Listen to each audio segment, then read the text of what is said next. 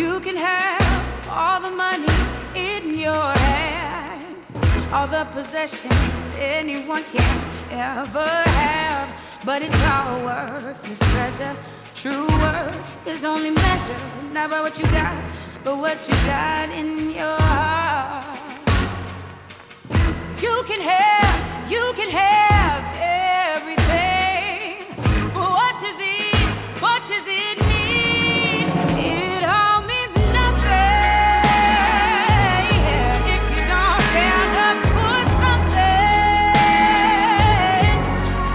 You can't just top the top, you got to walk that walk. Yes, you do. It all means nothing if you don't stand up for something. And I stand up for you. And I stand up for you. Yes, I will. Yes, I will. You do the best that you can do. Then you can look in the mirror, proud of who's looking back at you. Define the life you're living, not by what you take, but what you're keeping. And if you bet on love, there's no way you'll ever lose. Take a stand, make a stand for what's right. It's always worth the fight. It all means nothing if you don't stand up for something. You can't just top the top, you got to walk that walk. Yes, you do. It all means nothing if you don't stand up for something. And I stand up for you, self-respect, dignity. If that's all you got, then you got all you need. And without that, you don't ever say, oh, no. Rise up, love, lift your hand. I stand with you cause I understand. Ain't here to judge, just to take a stand. The greater plan's the creator's plan. Let's all rise like the day began. Reach out and touch with the Savior's hand. On rock we stand like his native land. Let the ways of love be the ways of man. If you don't stand for something, you can't just talk the talk. You got to walk that walk. Yes, you do. It all means nothing if you don't stand up for something. And I stand up for you.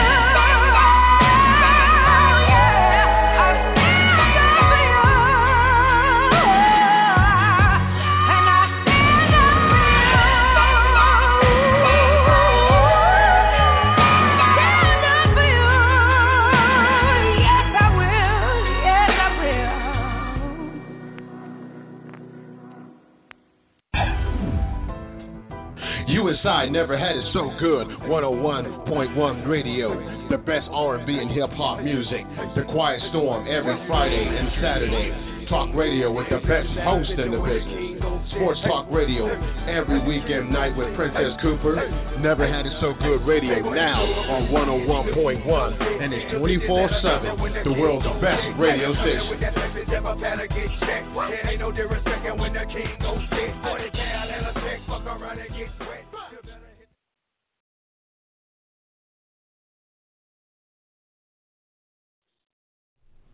In this day and time, stereotypes are the false descriptions for all of humanity. James T. DeShay is the author of 2 great poetry books that attempt to describe life from a male perspective.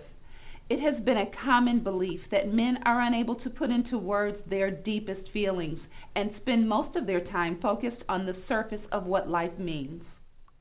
Thoughts, love, and reflections, and passion, desire, and contemplation take you on a journey that has very few travelers. Mr. DeShay has opened his heart and spirit up in ways that few have ever experienced. The depth of his poetry will have you reading his books and poems over and over again. You will find yourself using his passages to describe your own feelings to your family and friends. It is now time to put aside your thoughts and feelings related to the depth of men's thoughts and delve deeply into the words of James T. DeShay. Once again, he will put an end to your thoughts that men can't translate their heartfelt spirit into words. Both of these books will allow you to find comfort in the reality of the heart of men. You will spend hours trying to embrace the way men want to love and display their passion to the women they love. Don't be fooled by those books that create love through words of lust, vulgarity, and unhealthy displays of sexual activities. You will discover the types of words that will allow you to rejoice in the future of what love truly means to men.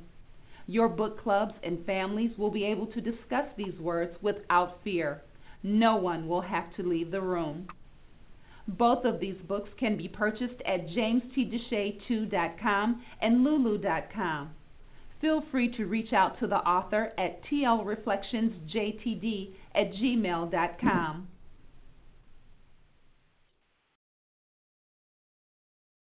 This is James T. DeShay, the host of Thought, Love, and Reflection, brought to you by Never Had It So Good Sports Media Network. We're talking about a subject that a scab has been pulled off of a story that over a year ago devastated our community and impacted the world in a way that how do you determine humanity? How is the state supposed to behave, and how are human beings supposed to react? And so today we're going to talk about the year anniversary of the death of two police officers and the story of a young man who lost his way. And I want to say to you that and give you some insight or some thoughts about what it is that I know about this young man. I used to coach him in Pee Wee football. And so I have been knowing him for a long time. I've been aware of him for a long time. Lost track of him after we coached him in Pee Wee football at the boys club. But always tried to do our best, the coaches and I, of instilling in young people the morality of life and how to behave. I saw this young man. He brought some food to my home, and we spent a little time talking before he murdered his girlfriend. And he was working. And anytime I see a young man working, I always think, wow, at least he was working.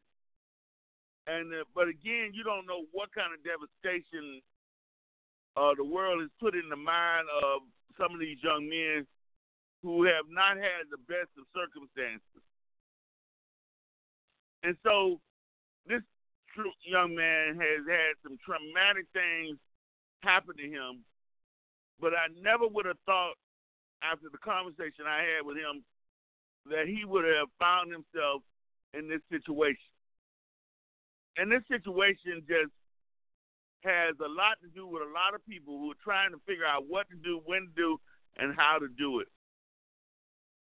And certainly you know that it is bad enough for a young man to end the life of a young girl who's carrying his baby just because she no longer wants to be with him. Clearly even worse because he allowed himself, after shooting her and her brother,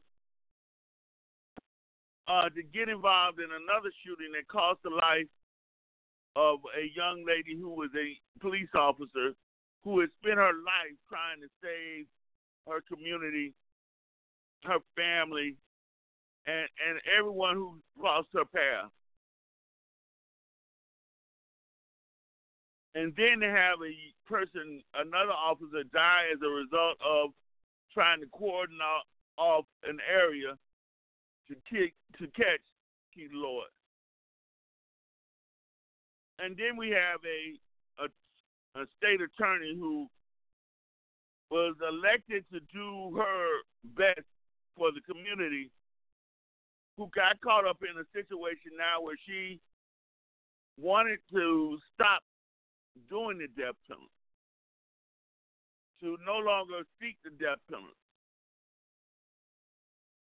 But after these two officers died, and after this woman had died who had a baby, and Marquis had done all this harm to the community, you could see that there were a lot of people who wanted him dead, even after he was willing to give himself up and had been caught. Clearly, we know there was an extreme use of force used to capture him. But how could there not be when he had destroyed so many lives? So we just want to talk today about how people deal with the anguish on all sides. Marquis Lloyd had a family that loved him despite what he was going through. And he had gotten to a point, obviously, where in his head, violence was a way of life.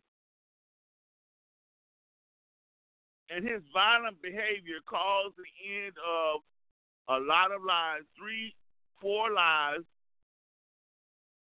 and the injury of one. And now he stands before the court, more than likely not wanting to lose his life. And a lot of us who don't necessarily want to believe that the state should be involved in the death penalty themselves at odds, because this is a gruesome circumstance. And it's hard to not want the death penalty under these kind of situations.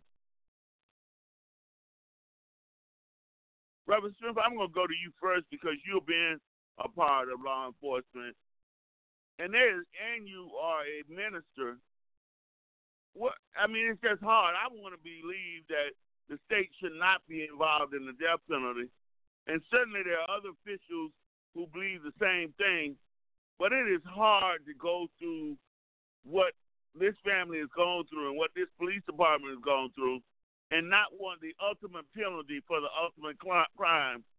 And we find ourselves in this situation day in and day out as a society. And here you have a loving husband who doesn't want anything but his wife to come home. You have a loving son who won't see his mother again. People who loved Marquis Lloyd's ex-girlfriend, who her mother and her brother and her family have lost. And here you have one person who made all this happen. So how do we deal with this as a society, Reverend Smith? James, good evening to each and every one of you on the line this afternoon. I have to be hypocritical somewhat about this. I've put a lot of people away myself, and some of the people that I've put away have went to the gas chamber, and during that time was the electric chair. I worked, before I became a special agent, I worked 5 years for the 7th Judicial Circuit in Daytona Beach as a state attorney investigator. And I worked strictly homicide. So I know of a lot of individuals that went to the death, received the death penalty because of. I'm not going to sit here and try to justify what this young man did. I can't do that. I just can't, because my daughter, who's a sergeant on the Brevard County Sheriff Department, I know what I would want to happen to this young man in my mind. But in my heart, I know it's not right. I don't have the right to take another's life. I don't. Just because he did it doesn't mean that we have the right to do it. I don't. At this point in time, I'm not a proponent of the death penalty because, number one, when they send you to death row, you stay on there sometime 15, 20, 30 years anyway. So really, why don't you just give them life in prison so that they can actually have to suffer through all of this time? They've been taken totally away from society. Now, if somebody killed my daughter, I guess that would be another whole thought to me. And I think about that constantly. I really do, and I pray about it. But I really believe in my heart that only God has the right to take another's life. Even though we know we got criminals out there doing this on a constant basis. Miss Ayala, I was very disappointed in her that she won the election. We voted for her. She won this election, and she waited until after the election to tell people that she was not a proponent of the death penalty because she was in with these the right to live people that she's still probably paying some of her way now. But I'm just baffled by how a man can actually shoot this lady as many times as he did, then go back and turn around and come back and stand up over her and shoot her again. I can't. I have to pray hard because I just can't. I just can't go along with that. I can't go along with that. And then he killed his girlfriend with a baby, his baby, in her. So we're caught up now in this world with a lot of mess. People don't give a hill of bean about each other that much. I don't care. Men and women talk about love. We use the word love, and they always told me love is a misunderstanding between two fools. And I know that's not true, but that's why I like to use it in that context sometimes. Sometimes it's the flesh that we're in love with and not the love. This young man was wrong. He was flat out wrong. I refuse to accept any kind of justification. I do. He was not mental. He's talking about he would love right now to have a lie detector test. A lot of people think they can beat a lie detector test. You cannot beat that machine, but you can beat the examiner. I'm also a polygraph examiner, so I know better. I know I've never been beat on the polygraph machine. It's either true or it's a lie, one or the other. I'm not saying I'm the greatest of anything. I'm just saying if we take our time and do it, it's good, even though they only allow it in the court if all parties agree to it. But what do we say about a young man that caused 4 people's lives and actually wound another? All I can do, James, is pray for this young man and ask God to forgive him, and his heart will be changed. But he hasn't changed. Look at the way he acts in court. Look at how he's acting now. He doesn't show any remorse whatsoever. So I'm here to tell you tonight, don't allow that. Don't allow your empathy and sympathy to get in front of what Miss Ayala should have done in the first place. He does deserve it. Even though I'm hypocritical, I know I'm being hypocritical right now, but he shot this woman and he's killed these others. And you mean to tell me what right do he have to do that? But what right do we have to kill him? So what do? We need to drop the whole idea of a death penalty. That's what we need to do. And that's all I got to say. Mr. Williams, Nate, what are your thoughts? You know, this is more tragic than anything you can possibly think of. But you sit there and you have a man who kills a woman he supposedly loves, who with child, shoots her brother. And the hard thing for me is that I knew this boy as a child, and knew him as an adult. And I never saw that in him.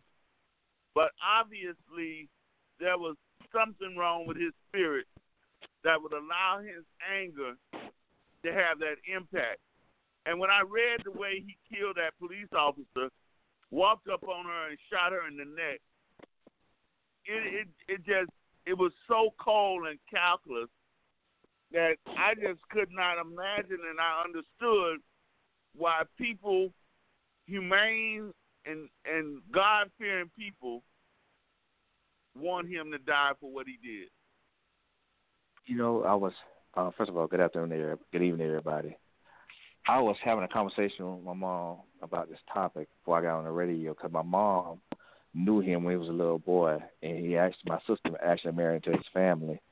And she said the one thing that kind of caught me off guard, she said she's not surprised that he did that. You know, she wasn't surprised he had did it sooner. Me being a soldier, when I was in Iraq, and a lot of my stuff goes back with me being a soldier.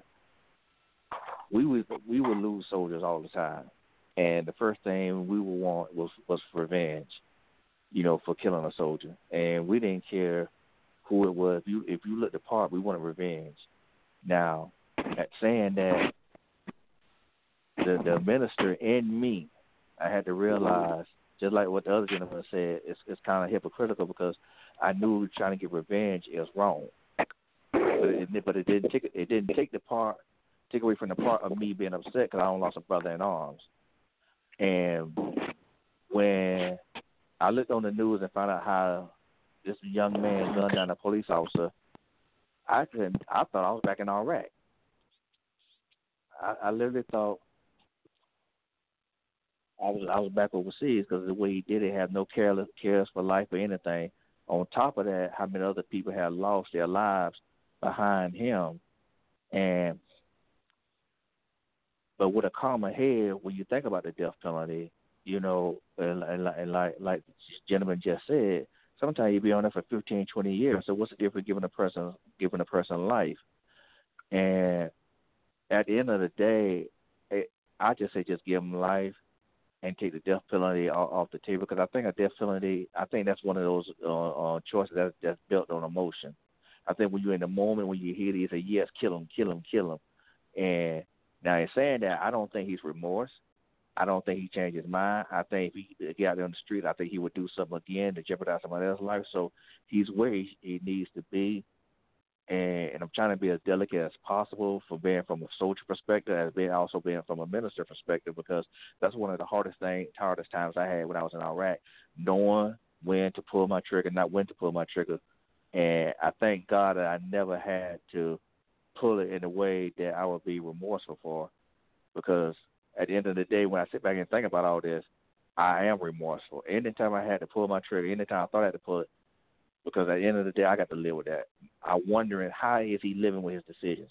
How is he living with the fact that he took people's lives and knowing that his life now is on the line? But at the end of the day, I guess at the end of the day, I just wish they would take the death penalty off the table, just period. But at the same time, I agree with the gentleman said also too. What the minister said, not to have empathy or sympathy for the situation, because what he did, he took somebody's life. That could have been my daughter, that could have been my sister, my mom, or anything like that. And it might be a different conversation if you would have done that to my family. What I'm saying now, so I'm trying to say it with a calm conscience and with a straight heart, but at the same time, this is a tragedy, and we got to learn how to not just to deal with it, but do what we can to avoid these situations, because this is a careless act. This is a black-on-black crime. This is something that could have been avoided. And people make me mad all the time, but I'm not pulling my trigger on them. So I just, for right now, I'm just going to say we just take death penalty off the table right now. That's all I pretty much got to say about it. Cheryl, we are constantly talking about how inhumane people are and how they seemingly don't have any regard for life. And certainly this young man, as he got caught up into his emotions.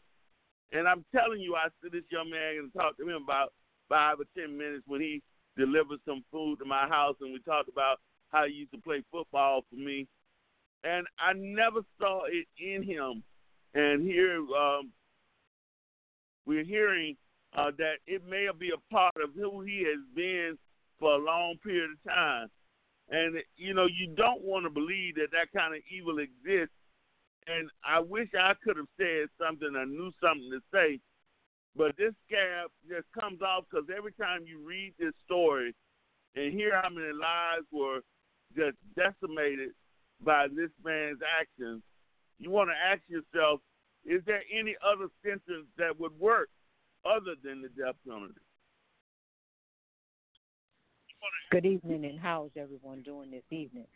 I am in total agreement with Pastor Smith, and if I'm not mistaken, it was David. I'm not sure if that was his name, but in total agreement with him. I don't believe in the death penalty. I do believe in paying the price for what you have done, and I do believe that, he should be incarcerated, lock him up, and throw away the key. Because, the death penalty really is just an easy way out. But if he has to go through and made himself, even if right now he don't have no remorse, I mean, sometimes maybe over the years, I don't know what kind of, what do they have in the jails, or what kind of classes or anything that he may have to go through. Something, even with the fact of his family praying for him and others praying for him, one day he may be made to feel just what he actually did. And dealing with that is, to me, more than just ending his life, because he don't have to deal with anything at all.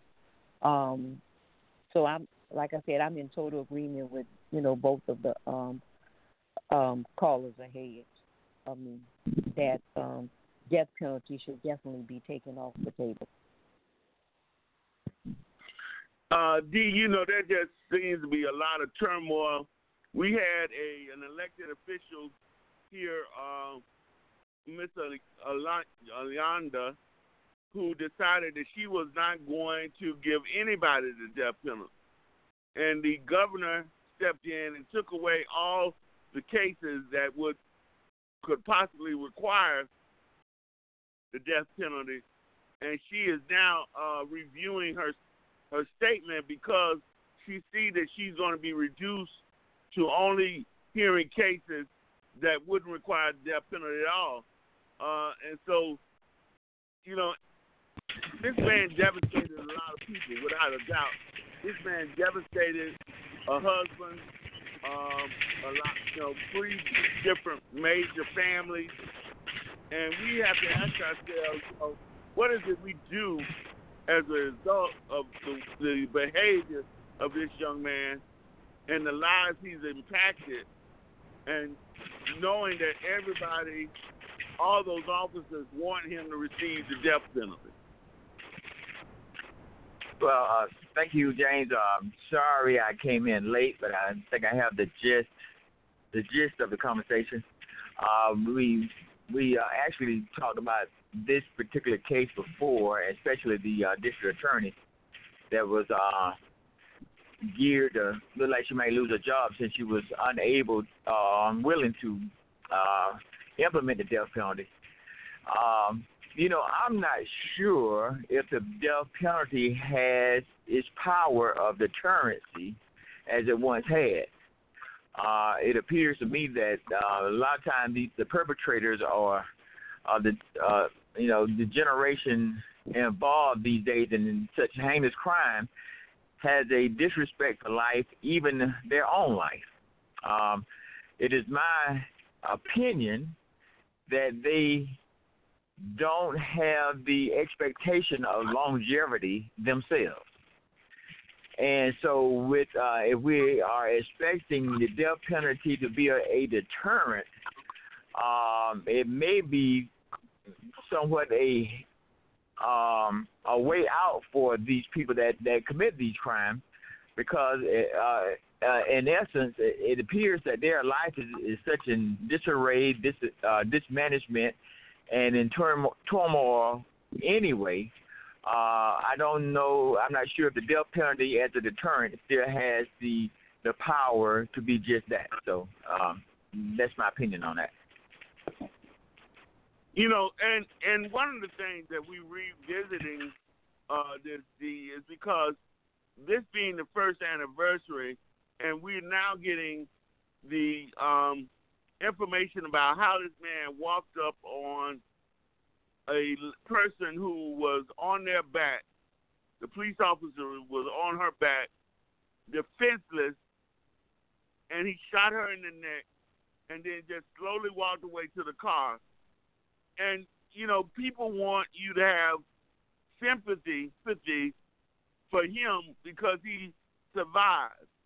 And I know the only reason he survived was because he gave himself up. And even after giving himself up, he took a brutal beating. Because had they had to forcibly take him in custody, we all know what the result would have been. And he would not have been worried about that. But only because he crawled out of that house and gave himself up did he survive, because he came close to not surviving the beating that he took at that point. You know, but we have to ask ourselves, if this doesn't deserve the death penalty, what in the world would? Again, 3 adults were killed. 1 child was killed in the womb, and another brother shot. And he killed the sister, his girlfriend, and the other black officer up close and personal. So he very well have had some issues with women at the way that he killed those 2 women. And Andre, so, you know, today was the anniversary of that, and I got to see the husband and other individuals who truly loved her try to make peace with where they were. Well, terrific Tuesday to everyone, and I'm a little late joining in too, so I'll listen a little bit more. But did you say you had a chance to go to the celebration of life, James? Because I do know it was their anniversary today, and they had a lot of activities, which I thought was good, because we have to recognize, and we talk about on this show regularly, the importance of impact and making a difference in our communities. And I do know both of those police officers were positive images within our community, really trying to give back and set a good positive role model for the relationship that young children as well as adults in the community will have with the police officers.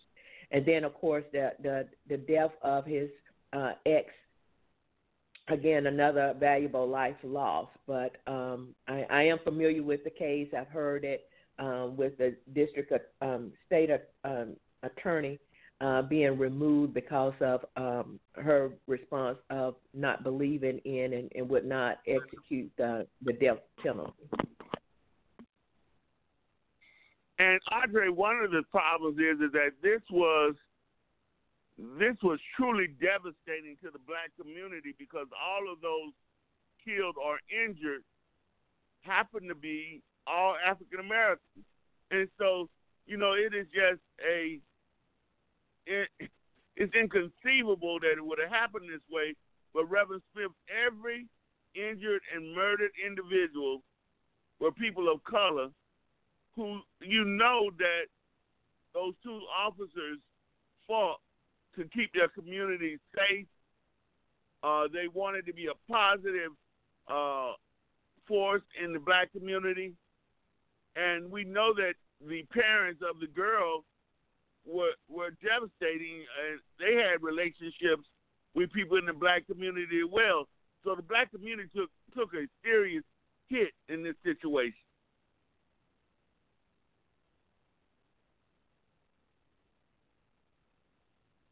Are you there, Reverend Smith? Oh. Here. I'm here. I always have to forget to push the mute button off. But anyway, yes, they did take a tremendous hit. When you lose good officers, there in any segment of society, or corporation, or any workplace, you got good and bad people. But there are a lot of good cops out there, And these were two of very, very, very good, because this young lady, she was always going to these community things, and she was always talking to young folks, and so was the man. And he was a big man, which made an impression on a lot of the young boys out there. And so we could talk to people when you go out in the middle of these communities like that. And it hurts. It hurt me every time a cop gets killed, and every time a cop kills an unarmed black man. It hurts because that's my profession. And I feel that they have lost their way and they ought to be prosecuted. I'm very upset because I know I always tell people for a fact, and this is a little bit off, but I'll go back to it. I'll tell you for a fact, I was with the Florida Department of Law Enforcement for 18 years, and I know for a fact that we were told, do not upset the apple cart in these departments because we have to work with them. So how many times have any of you saw where a police officer did something to a black man, shot him or whatever, and it was investigated by FDLE, and they found that there was wrongdoing by the policeman? Not one that you can tell me of right now. And if you can, please tell me. And I was a member of them.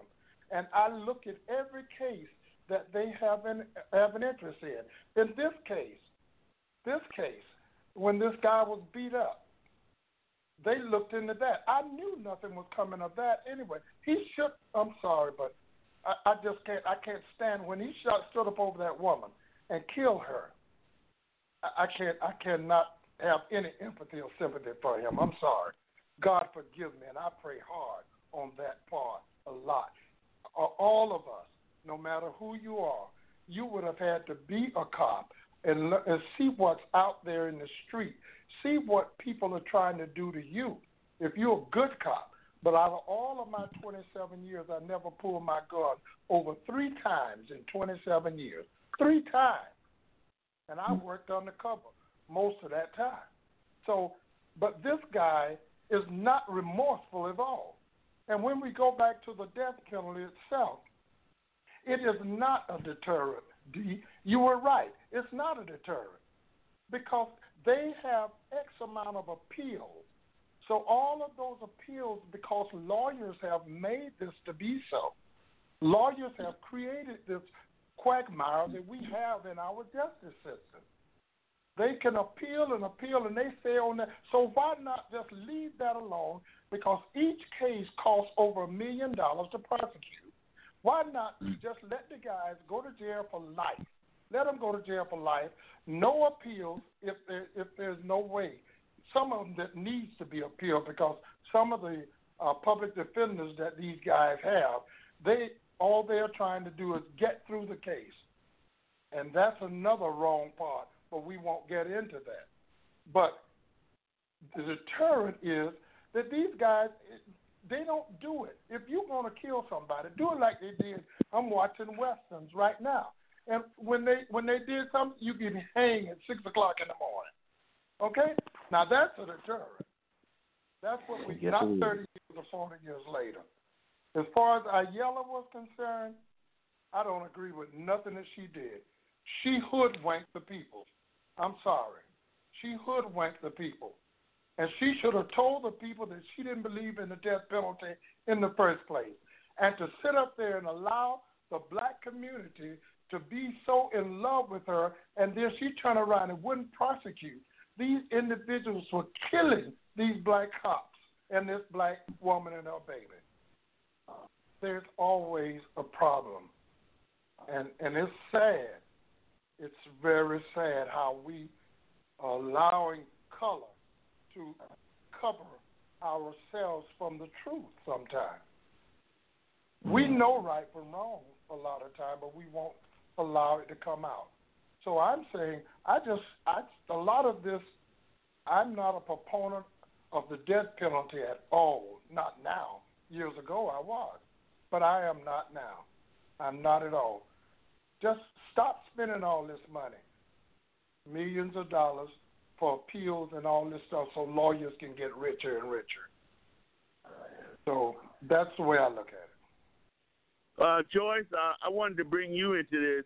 What are your thoughts, Joyce, about, after I heard the way he really killed this black female by walking up on her and shooting her in the neck and slowly walking away into his car after buying groceries in the Walmart. And the fact that, again, 4 adults were wounded, was either wounded, 3 killed, and a baby in the womb died as a result of this man's behavior. And here we were trying to remember these lives that were lost because of this one individual. Good afternoon, everyone. It is so sad. I do remember that. It happened a year ago.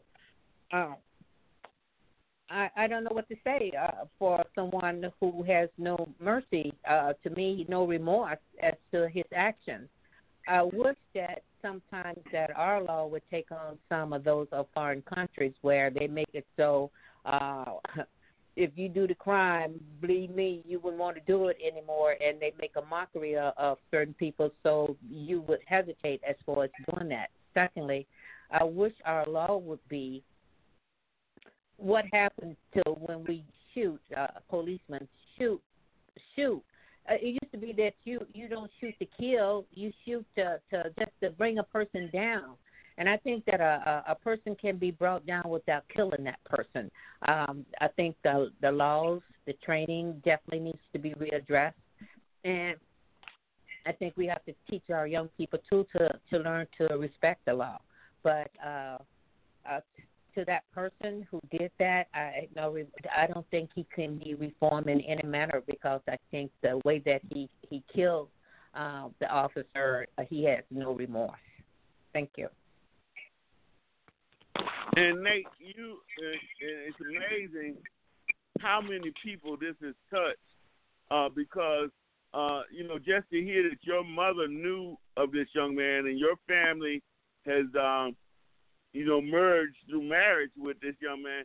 I just, I would have never believed, I'm telling you, when he came in here and he talked to me, he called me Coach DeShay and was telling me everything that was going through his life, that this kind of anger and uncivilized behavior was within his spirit. That's the sad thing about it. Sometimes you don't see it coming, and that's the thing about it is if we could have recognized it or seen it before, like my mom said, she's seen some things when he was little and stuff like that, but nobody knows that it would get this far out of hand. And the thing is like, okay, what do we do now as a community? How do we recover from this? Because it bothered me, because I'm looking at the fact I see somebody's daughter got killed that was pregnant. I'm looking at 2 law enforcement who I call brother in arms, because even I spent 23 years in the military, but when I'm in trouble, law enforcement who I call, they are my first responders. And not only that, it was 2 black officers who were good at their jobs. I was having this conversation earlier today about I never heard that one bad thing about them, and I feel like I know them. For them to have lost their lives behind foolishness, to this moment right now, I'm torn apart, because the soldier in me wants revenge. The soldier in me wants the firing squad, and just like Ralph had said earlier about it, like in the Westerns, like that movie Clint Eastwood, hang 'em high. If you know you're going to get hung the next day or firing squad the next day, a lot of this stuff will start, like the gentleman had said earlier about there's no deterrent, because there are so many appeals, there's so many loopholes when it comes to the death penalty. To me, it's more like should be called a longevity penalty. If you can survive it, you won't ever see death. So my thing is that we lost 2 officers that was good for our community, 2 heroes that people can look up. Anybody who wear that uniform, to me, I'm telling you, that done their job right, especially if you black, because they have to not just put on that uniform, but a lot of times they have to go against the community, because sometimes we don't treat black officers right. We call them sellouts, call them Uncle Toms. They don't get the respect that they require to wear that uniform. And it's a shame. And now that we lost 2, we want to celebrate them. So I want to celebrate the black police officers that are alive now, just to say thank you. I want to thank that gentleman that's been in law enforcement for 27 years. He protected me when I couldn't even protect myself. So I say thank you. Because of you, I was able to join the military. So we just have to recover from this. And if we can see the signs in others, come together as a community and see what we can do to stop these things from going on, because it's our community that's throwing each other. And that's what the young lady who was elected to the district attorney, yeah, she kind of put one over our head and everything. But even in that, we got to recover from her too. We just can't do it. She put one over our head, because we gotta overcome her too as well. Because at the end of the day, I'm gonna be honest, and I'm not trying to be disrespectful, no, but I do not feel sorry for him. I shall not feel sorry for him, because that could have been me. He shot, or could have been my mom or anybody else. And it's a shame. Lord forgive me if I'm wrong, but this, as a soldier, he has to face justice. If I get a ticket for speed, then he should face justice for what he does. That's all I got to say about on that one. And Kathy, as I go to you, I want to, this is why it's so important for families to intervene in the lives of their brothers, their sisters, their nieces, their nephews, because we have to keep our children from falling so low that they're capable of committing these crazy crimes. Again, I was this boy's coach. I talked to him as he was an adult before he killed his girlfriend for cheating on him.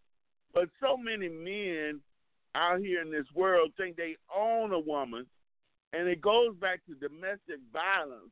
And this all started over domestic violence, and 2 officers lost their lives, as well as this girl who was pregnant, and her brother was shot because he could not accept that she wanted to move on, and she no longer wanted to be with him, and he was mad that he accused her of cheating. So now we got 4 people shot, 3 people dead, and a child not born because of his jealousy.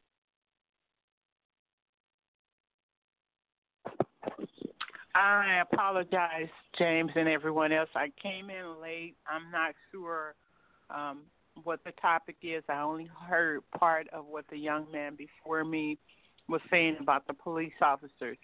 Now, what you were saying, it makes me think that you're talking about the guy that was in your class years ago. Right. Well, he was my football. He was one of my players of my football team. I met him when he was a child.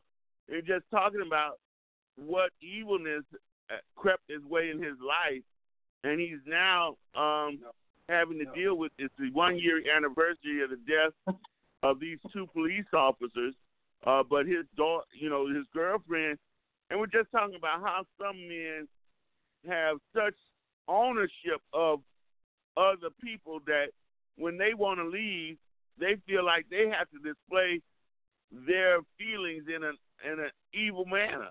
And so here you have, again, her brother was shot, was going to possibly die. He survived. But everybody else, he killed the girl that he supposedly loved who was having his baby. And these 2 police officers died as a result of his behavior. So now we're reaching this 1 year anniversary and asking ourselves, you know, does he deserve the death penalty? Will we continue to give people the death penalty? And how do we alleviate the pain that these kinds of things inflict on our community? Everybody involved in this situation was black. Yeah, it's a very unfortunate thing, James. As you said, this is a 1 year anniversary, and I'm sure he has been dealing with that from the time he was arrested all the way up until now, because your conscience is a very your conscience is something that will deal with you in situations where you can't even deal with yourself. As far as him doing everything that he did, I'm sure that his conscience is eating upon him each and every day. But I did want to say that sin, as we were talking about a couple of days ago, that's sin, that's evil, that is the enemy. The enemy goes to and fro trying to see whom he may devour. And during that time, he devoured that particular man. That's what caused him to do what he did. His heart was hardened. He didn't see anything, any way out, nothing but him. So that's why he did what he did. Now, as far as the death penalty, I'm not for the death penalty. Unfortunately, I apologize to anybody that thinks that I should. You know, I'm not an eye for an eye, no. But I believe that justice will be served. He's in custody. Once he goes up to court, the jury, I'm sure that they will find him guilty, and he will serve his time if that's what's going to happen. And for the family, all we can do is pray for the family, you know, at this point in time. And it is a very sad situation. And you know how many as we look into this, Cheryl, you know, we have to think about how many people lives are ruined. You know, I mean, I've had a aunt murdered by a man who no longer who decided that if she wasn't going to be with him, she wasn't going to be with anybody. And she had 2 boys, and those 2 boys had to grow up without their loving mother because this man was so selfish. And so here we are, Cheryl, with a selfish man, and we have these men all over the place who are so committed to having a certain woman, and if that woman doesn't have the right, because of them, she doesn't have the right to say, listen, I no longer want to be with you. And look at the kind of chaos that was created by this just toxic relationship. You know, we've talked about toxic relationships before, but look at what kind of devastation was created because of this toxic relationship. You know, you're so right, and it has affected a lot of lives. It affected each life that was touched by the people who got killed, the lives of his family as well, those that were associated, you know, those they represented.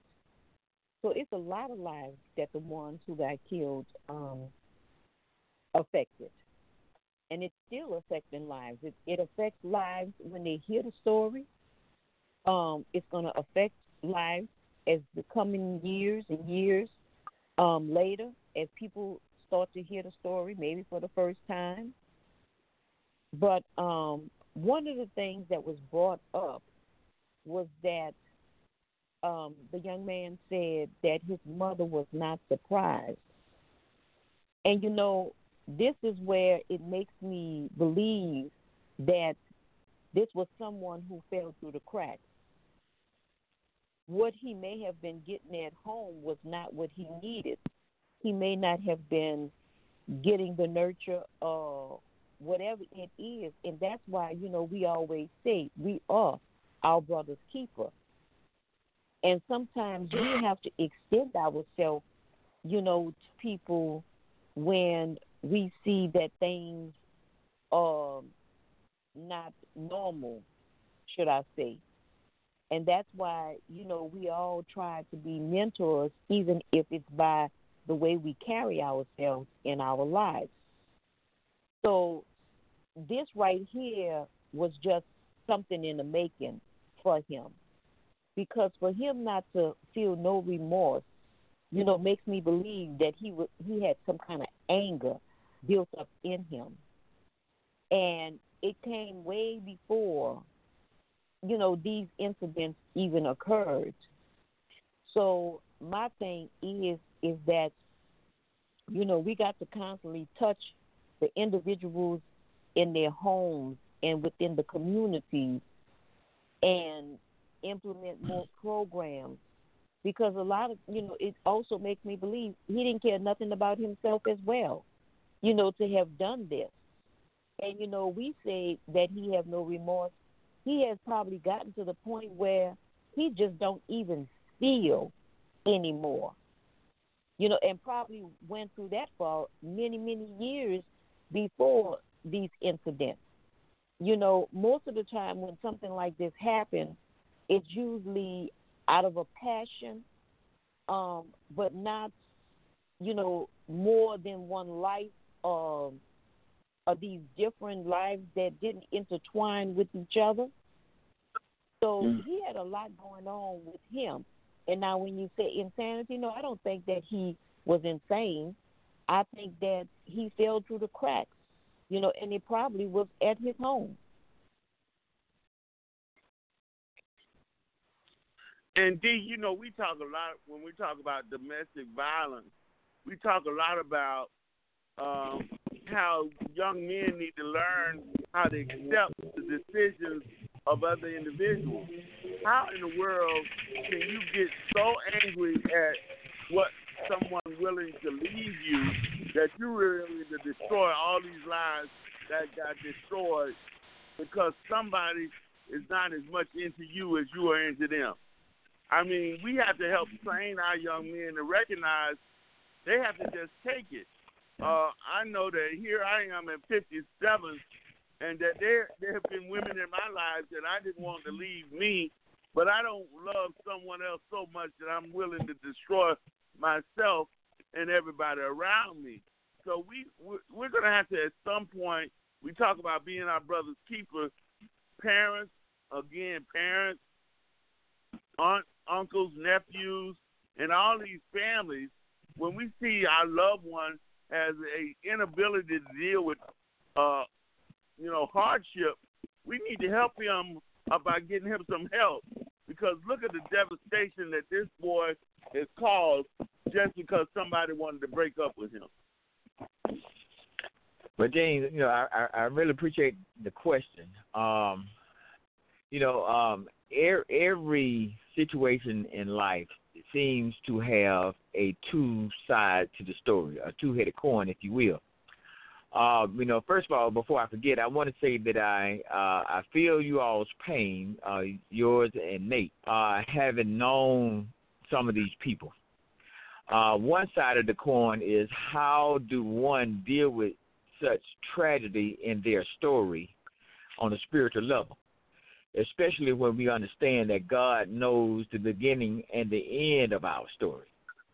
And so, and accepting that, how does the loved ones left behind ask for strength to get through this tragedy that they had to endure? The other side of the coin is what Ms. Cheryl just talked about, the person that was apparently mentally ill, and it was known to be a fact for some time. I have an in-law in my family, in my new family. He has issues with a relationship and a strange wife and a newly acquired girlfriend that's been in his life for years and years. She's always been, if you will, if I can use the term, the chick on the side. This in-law has these issues of not being able to accept rejection, even though that he is the culprit in bringing turmoil in both these women's lives. In both of their lives, they both had to have restraining order on each other. And then when the male wants to be involved with either of the females, they remove the restraining order. And then, as habit would have it, he acts out, and then the restraining order has to be put back into place. That's an issue that, when we talk about the aunties knowing that these individuals have problems, the sisters know that these individuals have these problems growing up. A lot of times they are the enablers of these individuals. The subject matter in hand, the man issue. They are the enablers because they love their siblings, but they don't do what's necessary. They have no idea what tough love really means. And so when the subject matter denied that I don't have no problem, I'm not the problem, I don't have no problem, it's dropped right there. So when Michelle said it falls through the crack, yeah, it falls through the crack because the siblings don't have a leg to stand on. And then when this person grows out and he's unleashed into society, and society will have their way with you, especially if you are emotionally ill-equipped to handle life on life's terms, then you have a incident such as this. So, going forward, we as a society have a lot of work to do. Again, I keep saying, even on a fundamental basis, we got to make sure, but for the next 25 years going forward, that our young children understand the difference between right and wrong. When I say no, I mean no. Because when the police said no, he gonna mean no, and we got to make sure that they understand how to act. And quickly before I go, you remember the shooting in Charlotte, South Carolina, the shooting in the church. When the victims had to face the perpetrator of that crime in court, they forgave him. Now, I don't know if they did it because it was the thing to do, being a person of faith, or they had some insight that we have work to do as a society. And, so to execute the man, you can try to make an example out of him, but the problem is way deeper than that. And so I'm just going to rest right there, and thank you, James. All right, we're going to take a short break, and we'll come back and continue our conversation.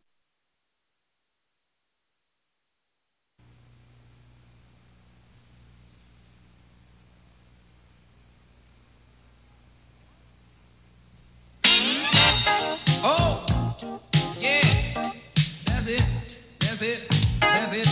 See this little folks get this, that's it, baby. Hey, Mom, what's your mama gonna say? She's finding that spot like this, guy. Does anyone wanna sing in the garden? Does anyone wanna dance up on the roof? Does anyone wanna sing in the garden? Does anyone wanna dance up on the roof? All the time, sequence easy down.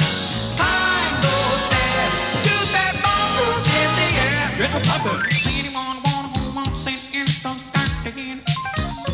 Does anyone wanna dance up on the roof? Come on, does anyone wanna sing in the garden?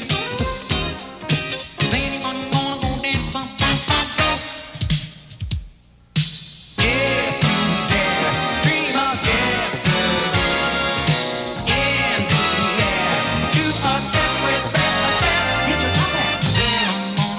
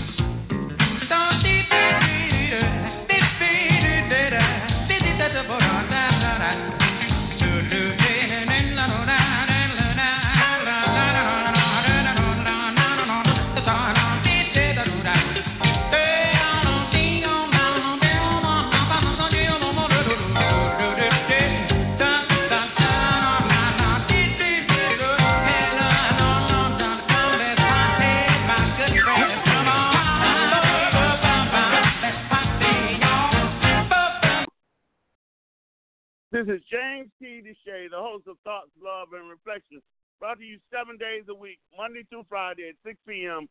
Eastern Time, Saturday at 8 p.m. Eastern Time, and Sunday at 8:30 p.m. Eastern Time.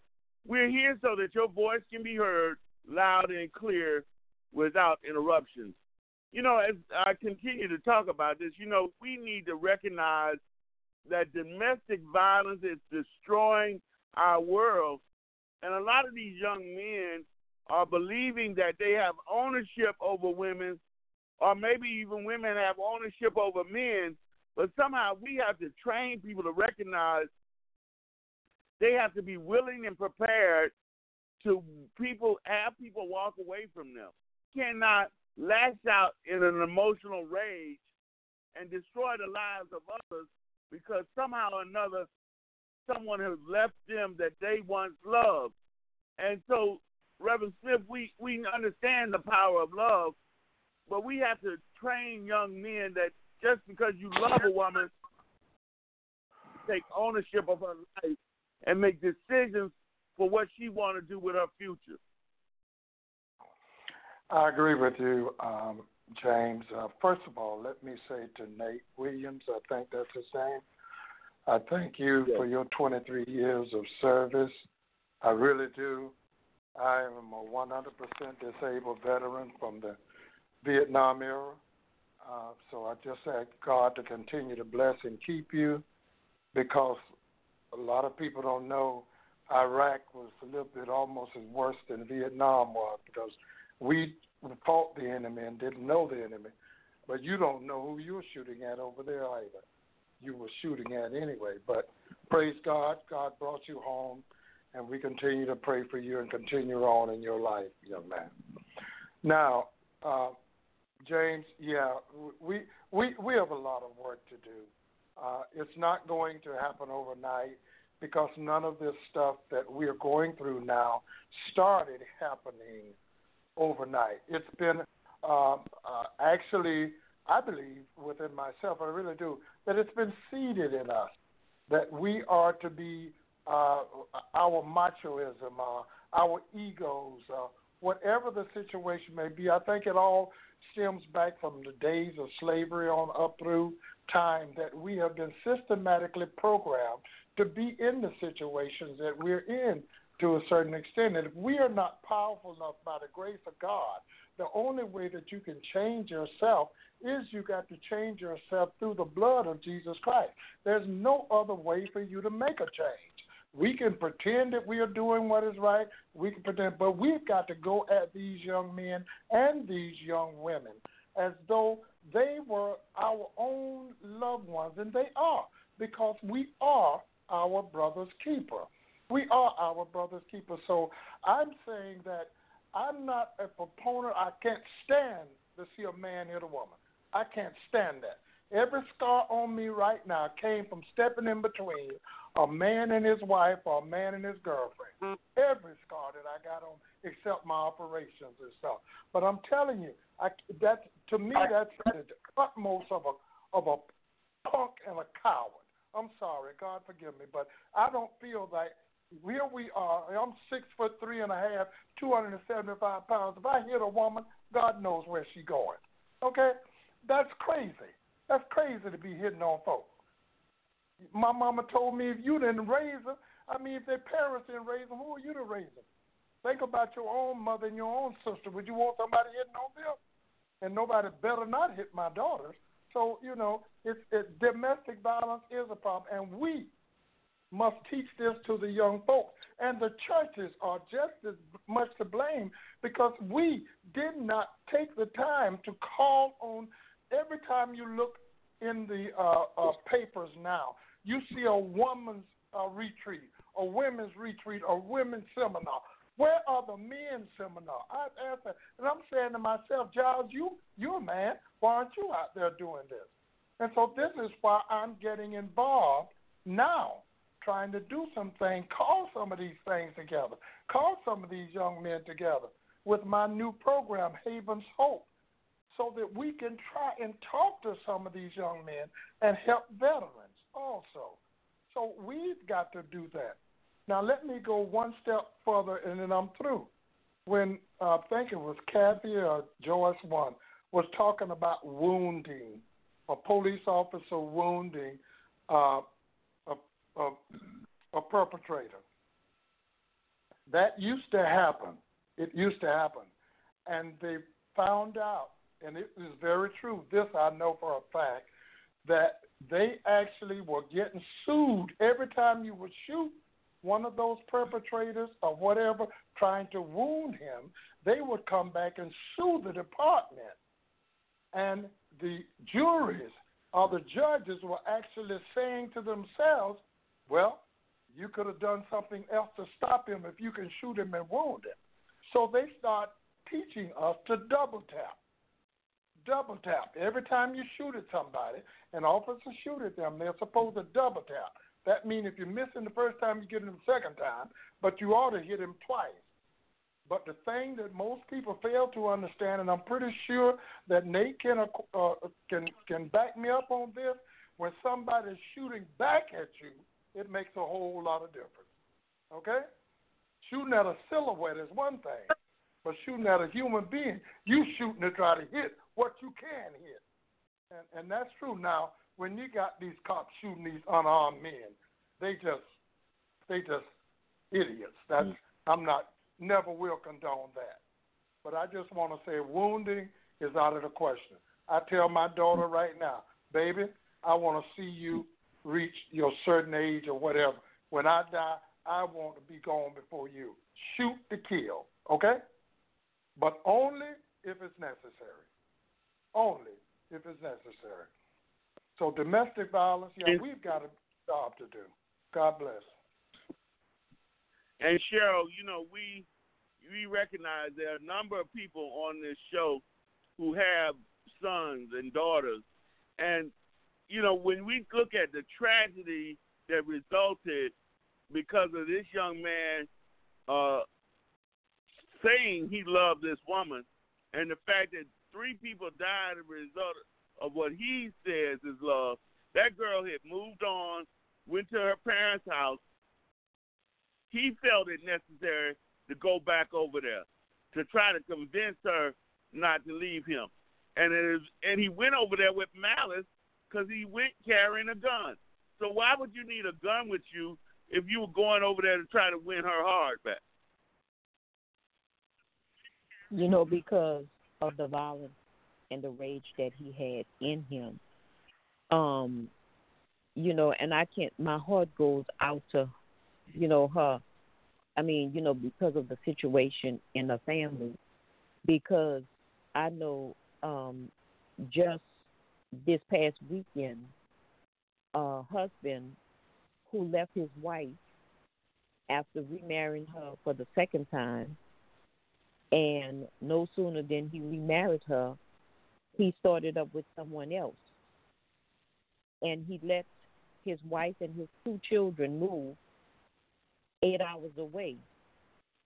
And she wants the children to be a part of his life. So she met him halfway to pick the children up. Well, he left because he disrespected his wife.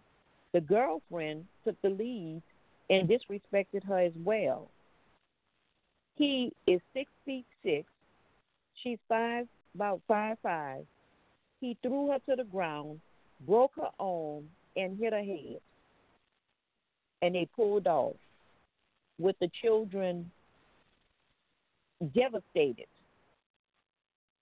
But he does these things because the mama has opposed him all his life. So that incident, it started at home. And my thing is that somebody like that, women need to stay far away from as possible. And we see the red flags. And this lady, this girlfriend, is that how can you disrespect the mother of your children in front of your children and hurt her And thank God, because he do carry a gun, that he did not use the gun. But he thinks he's invincible. And that's what they think. They think if they can't have their way and get what they want, they will use a means of violence. And like I said, I'm just, thank God he didn't use a gun, because everywhere he goes, he carried one. And his mama uphold him. So, we don't know what the parents are doing in the household, and that's why we say so, many times over and over. Wherever we are, in the school, in the churches, if we can reach out to these children and help change some of the behavior, especially at a young age. What happened to the churches that used to pick up the young kids that came to church and they were eagerly and ready to come to church? And I went to a church like that in Mississippi. And guess what? Those same little boys and girls became ministers in the church, deacons in the church. In spite of the parents not going to church. So we have on all different levels that we need to make it a point to continue to reach out to these that are lost. And call them out. Call them out, because the behavior only gets worse. Only gets worse. So it's happening all over. The violence, the killing, the rage, and it's the anger. And a lot of it comes because they have no value for themselves, so they don't value no one else.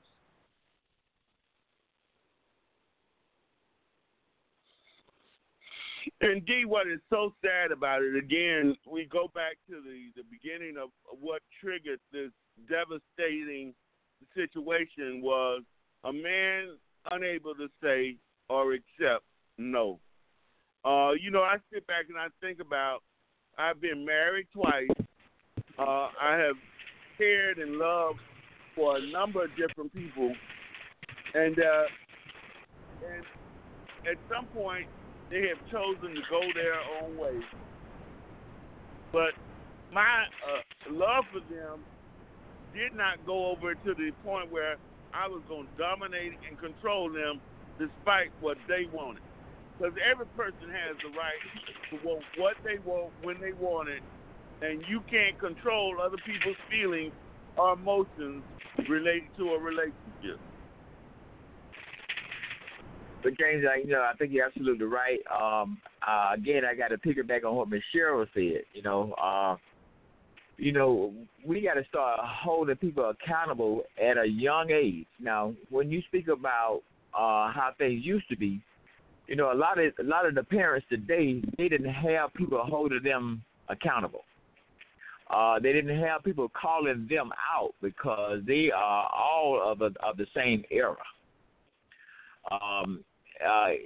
It may be even fair to say that the mother of this young man that we're speaking of, that parenting age group, the same era. They're not the era on this phone. So now that being said, it's important now, like Ms. Cheryl said, when we see something wrong, we need to call them out. And not be afraid to call them out and say something to them, the parents or the caretaker of these kids, and make them give you an answer of why they letting them get away with that. Because if we don't call them out, a lot of times they don't know. The parents don't know. They don't know what it takes to raise a child the way in which they go. That's the problem, I think. So fundamentals again. And lastly, I think we got to rediscover what it is that we're supposed to be. There's been a disconnect on where it is that we're supposed to be going as a people and as a culture. So we got to rediscover what it is that we're supposed to be doing and make that connection one more time. Thank you, James. And Kathy, I'll go to you. You have two sons, and as much as you want your sons to find someone that they truly love, you don't want their love to grow into a sickness. And we have to rationalize that we can't control people and what they want to do with their lives, no matter how much we might love them.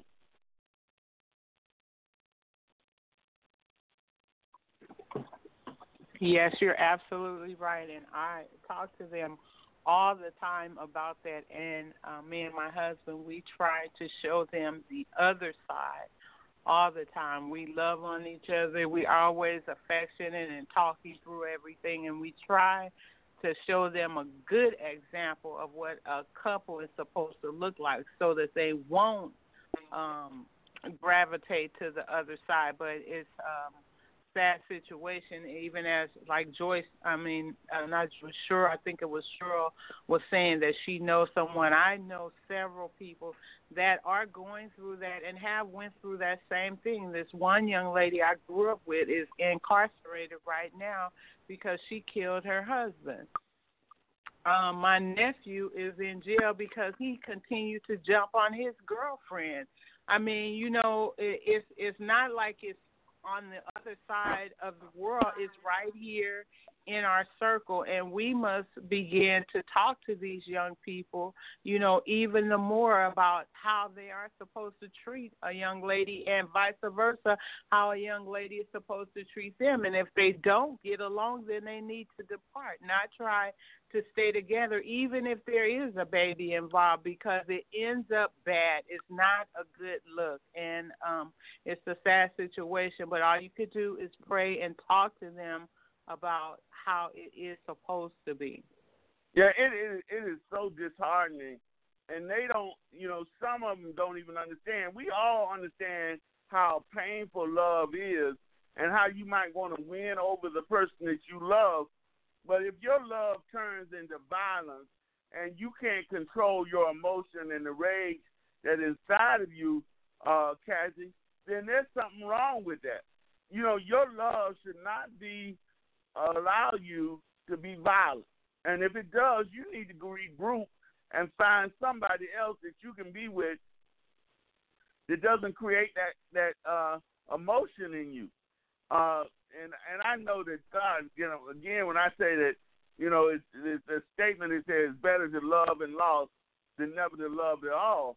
And every time that I've lost someone that I love, it was hurtful, it was painful.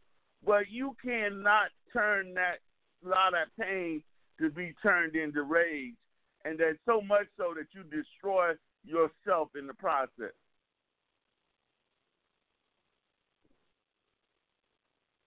Kathy, you know how valuable your two boys are to you, and Cheryl, you know how valuable your son is to you, and Cheryl, you just wouldn't want to lose your son to that kind of love.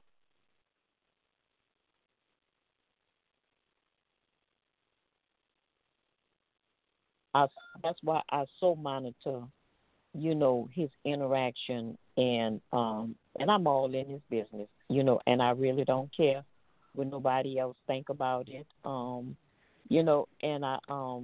but I'm all in his business because I'm here to guide him, and if that's what it takes, be it in his business, then that's what I'm gonna do, because I refuse to let him get too far interacting with someone who's very obsessive and very violent. Yeah, we can't let that be tolerated either by women or by men. And Reverend Smith, I don't know, I have been told that there are certain segments of our population that is accepting of that behavior even in the church. Oh, it is. It is very much so in the churches. Matter of fact, you have preachers. I know a friend of mine right now who's trying to divorce a pastor friend, and he's sending her through all kind of trouble. He used to beat on her and everything else, and she got away from him, but he still comes around. And there are several others that I know, pastors that are actually beating on their wives, and they come to church like there's nothing happening. I don't understand that. I'm still dumbfounded by how you can do that and then stand up in the pulpit. That's when you say that you have been born again. That's the difference, I guess, when Jesus told Nicodemus, you must be born again. So I guess it shouldn't befuddle my mind or mess my mind up when something like that happens. But it is sad. It's really sad how that happened. And Cheryl was definitely right. You don't. They are not. That's not your brother. That's not Cheryl's brother. My children were not my sisters. They're my children. What you gonna do? Staying in my house, eating out my food, wearing my clothes, all this stuff, and then I'm gonna let you tell me what to do, and you gonna tell me to stay out of your business? I've seen a lot of parents come, well, that's their room, and I can't go. What the heck you talking about? That's my house. And that to me is where we're going wrong with this situation. We're allowing our kids to dictate to us. That's probably what happened to this young man. I don't know the family, and I'm not putting anything, and I'm not putting them down in any way, shape, form, or fashion. But somewhere along the line, there was a misstep, even if it was by a pastor like myself. There was a misstep, and we missed that step, and we allowed him to go into that gator hole, and when he got into that gator hole, none of us was there to pull him out. And I said, oh, God, I'm sorry. I do, because somebody should have been, and there's so many others out there that we should be helping right now. And I pray to God that he allow me to stay here long enough that I can continue to try to help some. There was a young girl in my church that was, every time I saw that girl 10 years ago she was a small girl, she was angry as I don't know what. And every day I would tell that girl, I love you.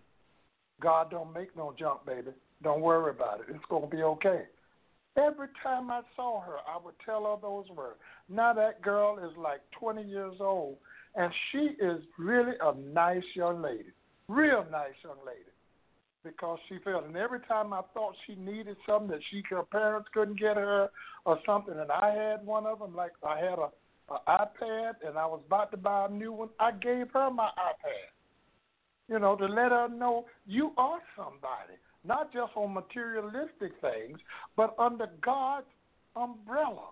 You are under God's umbrella. And I don't care what they say about you, how big you are, how tall you are, or slim you are, whatever. You are God's child. And as long as you are God's child, God don't make no junk. So you keep living, baby, and stop being angry. The world don't owe you nothing, but you do owe the world. Isn't that what Kennedy said? Think not what you can do for what your country can do for you, but what you can do for your country. We can do a lot for ourselves if we stop feeling sorry and having pity parties. But God, we definitely need to figure out. We need to figure out a way to save our children and save our children from inflicting pain on others. Because Dee, this is the circle that we're talking about. We talked about whether or not we are our brother's keeper. But every time we birth a child and allow that child to inflict pain on the world, that has to go back to those who raised that child. Yes, it does. And to Reverend Smith, I want to let you know that understanding what our purpose is.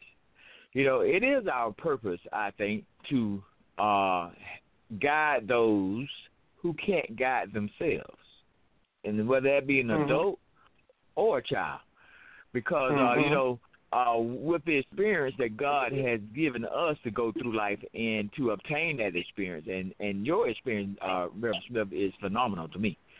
To have gone through the law enforcement and come out on the other side and to be a pastor, then yes, we do have a duty to be our brother's keeper. Now, as a culture, we on the African American side of things, we understand that. And it seems as though that the other side of the coin have no intent to be their brother's keeper, and they let that be known. That's okay. That's not my plight to fight with them and try to convince them. That's something that they have to deal with God. But our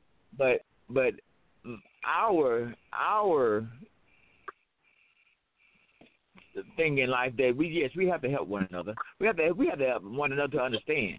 We have to help one another again to connect to where it is that we have more to live for than what we can see.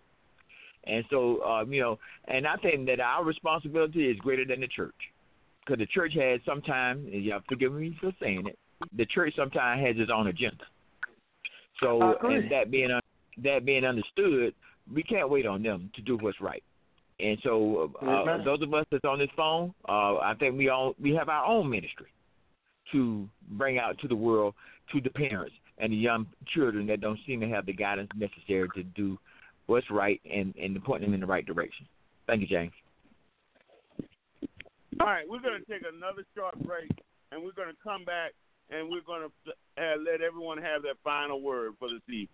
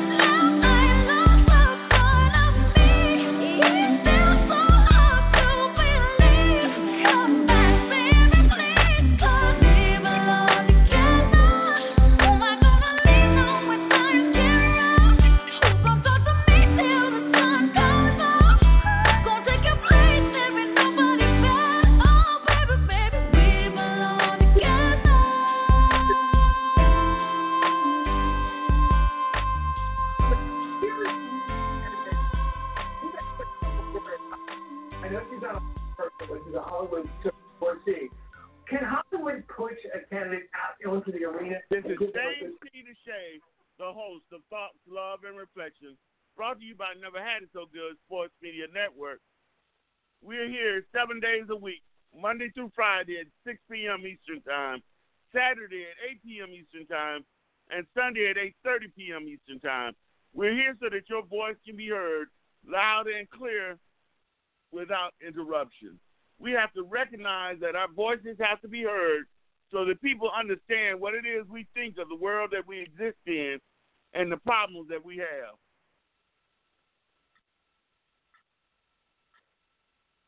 I am this woman. I am this woman that has set the expectations of the world to take my rightful place among the stars. The woman that does not use the traditional roadmaps to a given place, but create my own destination. I am this woman that maintain her intrinsic beauty in ways not determined by others' thoughts, but by my own sense of uniqueness, my own desire of sexiness and allure. I am this woman designed by my Creator to scale the height of the unbounded, allowing my talents to be seen by the masses while inspiring those yet to dream to greatness. I am the mother of the world, deserving the respect of all that walk under the gravity of the earth, igniting the love that exists in all men while being the birthplace of the future.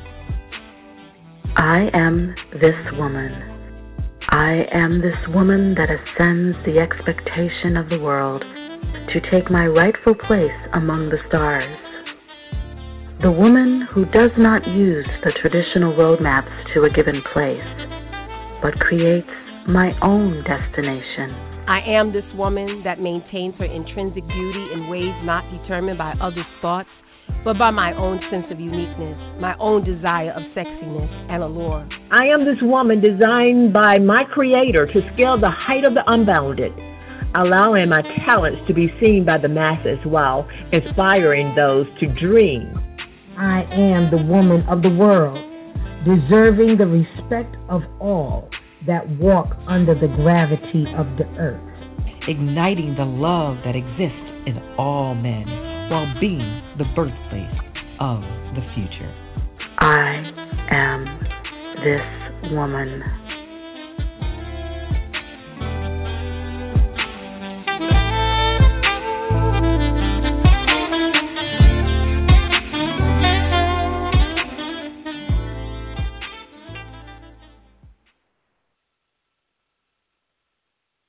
Dee, what is your final thought for this evening?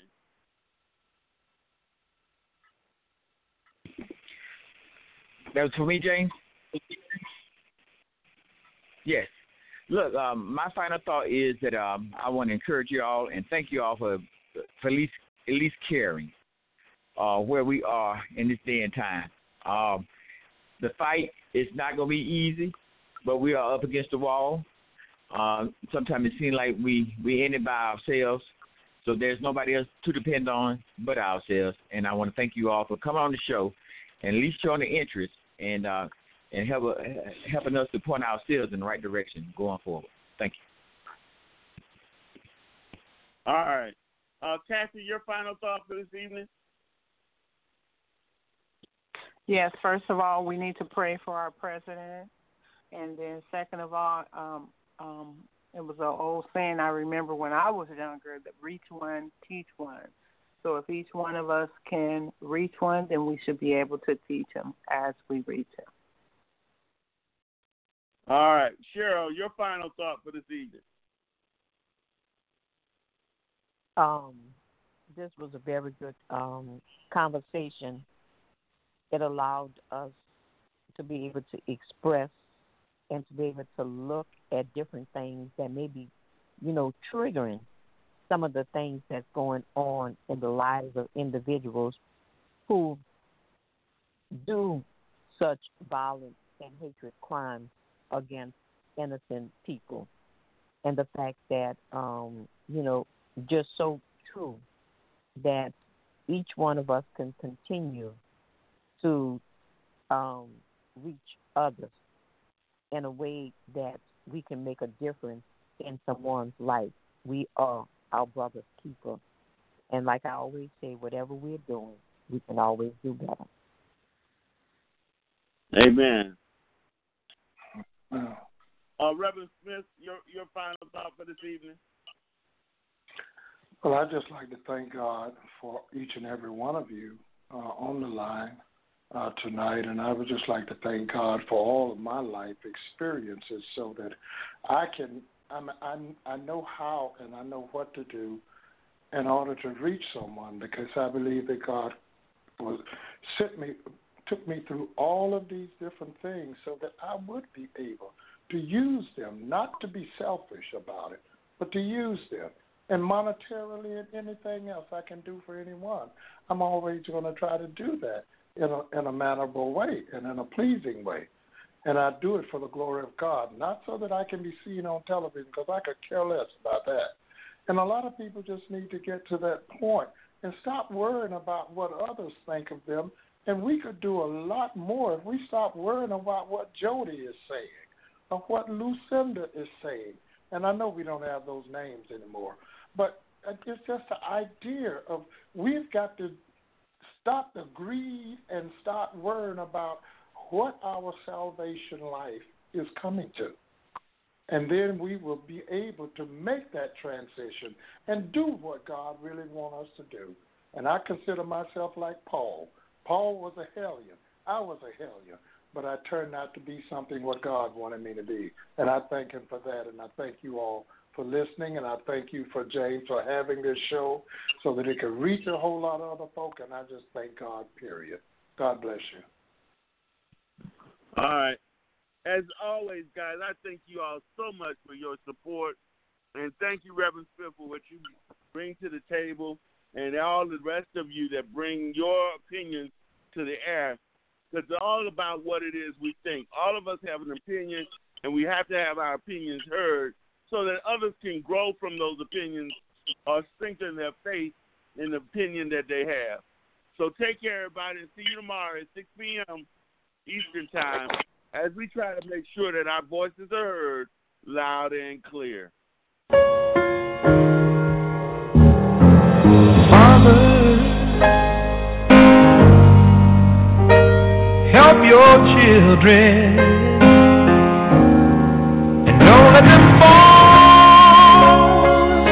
by the side of the road. And teach them to love one another, that heaven might find a place in their heart. Jesus is love. He won't let you down, and I know He's